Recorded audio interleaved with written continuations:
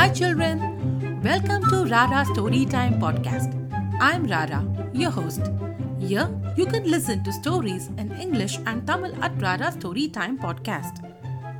Today you are going to listen to the story Peter and the Gulping Bottle.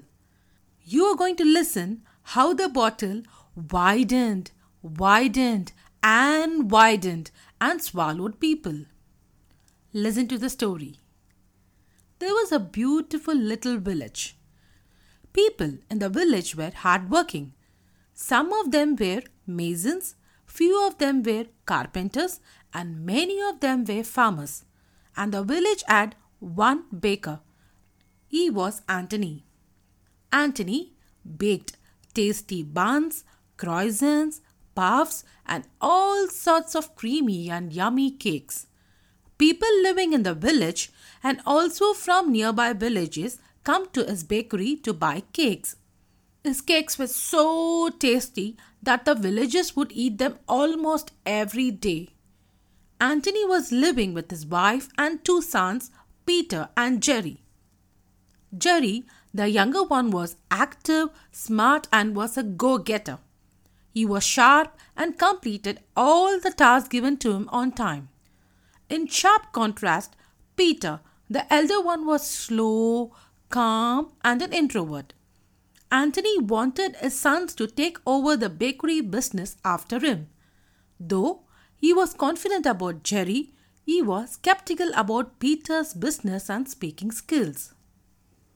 So, he was always harsh and rude to him. He always scolded Peter and asked him to be fast and smart. Anyone who entered Anthony's house would definitely hear the following dialogue. Peter, will you please be fast and complete the work? Yes, Dad, we'll do it, the poor Peter would reply.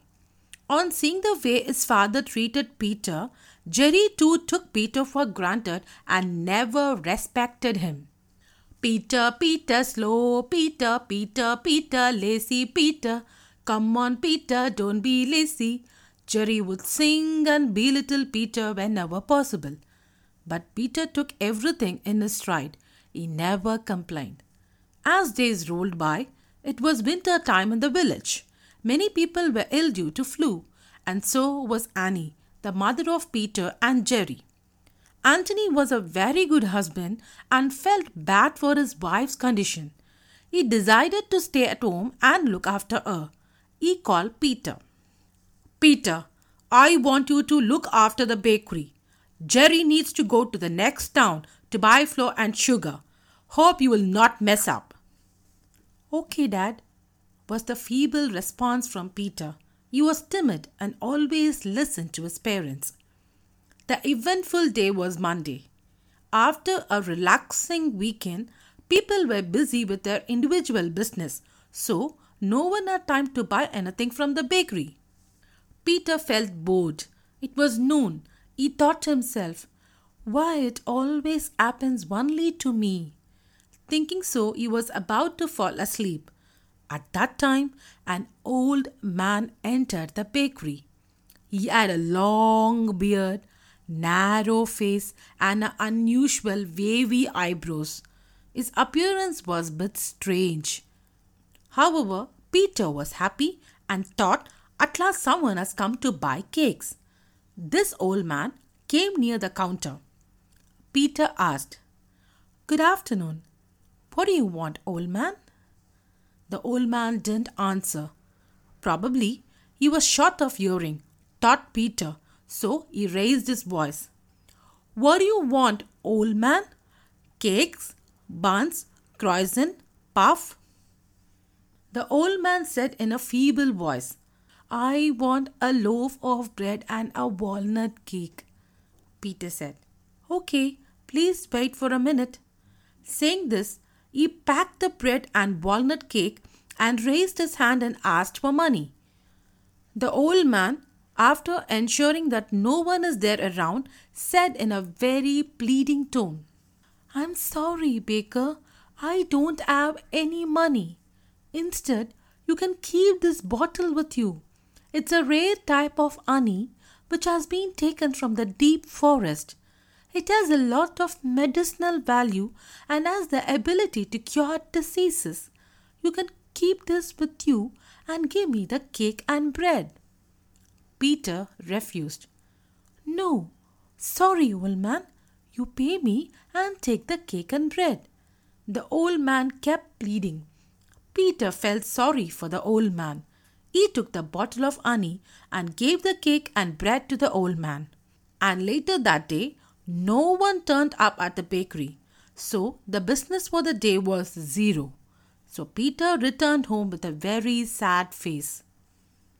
Peter didn't tell about the old man to his father Anthony and just kept the bottle on the table. His father, who was preparing porridge for his wife, came out and asked Peter, "How was the business today?" Peter shrugged his shoulders and replied, "It was a bit dull. No one came to the shop today." Anthony was angry. "You are useless. You are good for nothing fellow. Get lost from this place." Peter's mother felt sad for him and asked Anthony to calm down. Jerry came home after buying all the items and he too scolded Peter for coming home without any money. Peter was afraid to speak about the bottle at this time, so he kept quiet. The next 3 days, Jerry and his father looked after the bakery and it was going good. Peter's mom was still sick in spite of taking medicines and her condition got worse. Now she was unable to get out of the bed. Just then, Peter remembered what the old man had said about the honey and its medicinal value. So, he decided to give this to his mom. He went to the kitchen and fetched a teaspoon. He opened the bottle and tried to pour the honey in a spoon. Peter said, "Mom, please open your mouth." A mom opened her mouth. The honey came to the edge of the bottle but didn't come out. Peter felt strange. He slightly tilted the bottle to see if the honey poured into his mother's mouth. But something strange started happening. The bottle mouth was widening. There was no honey pouring out from it.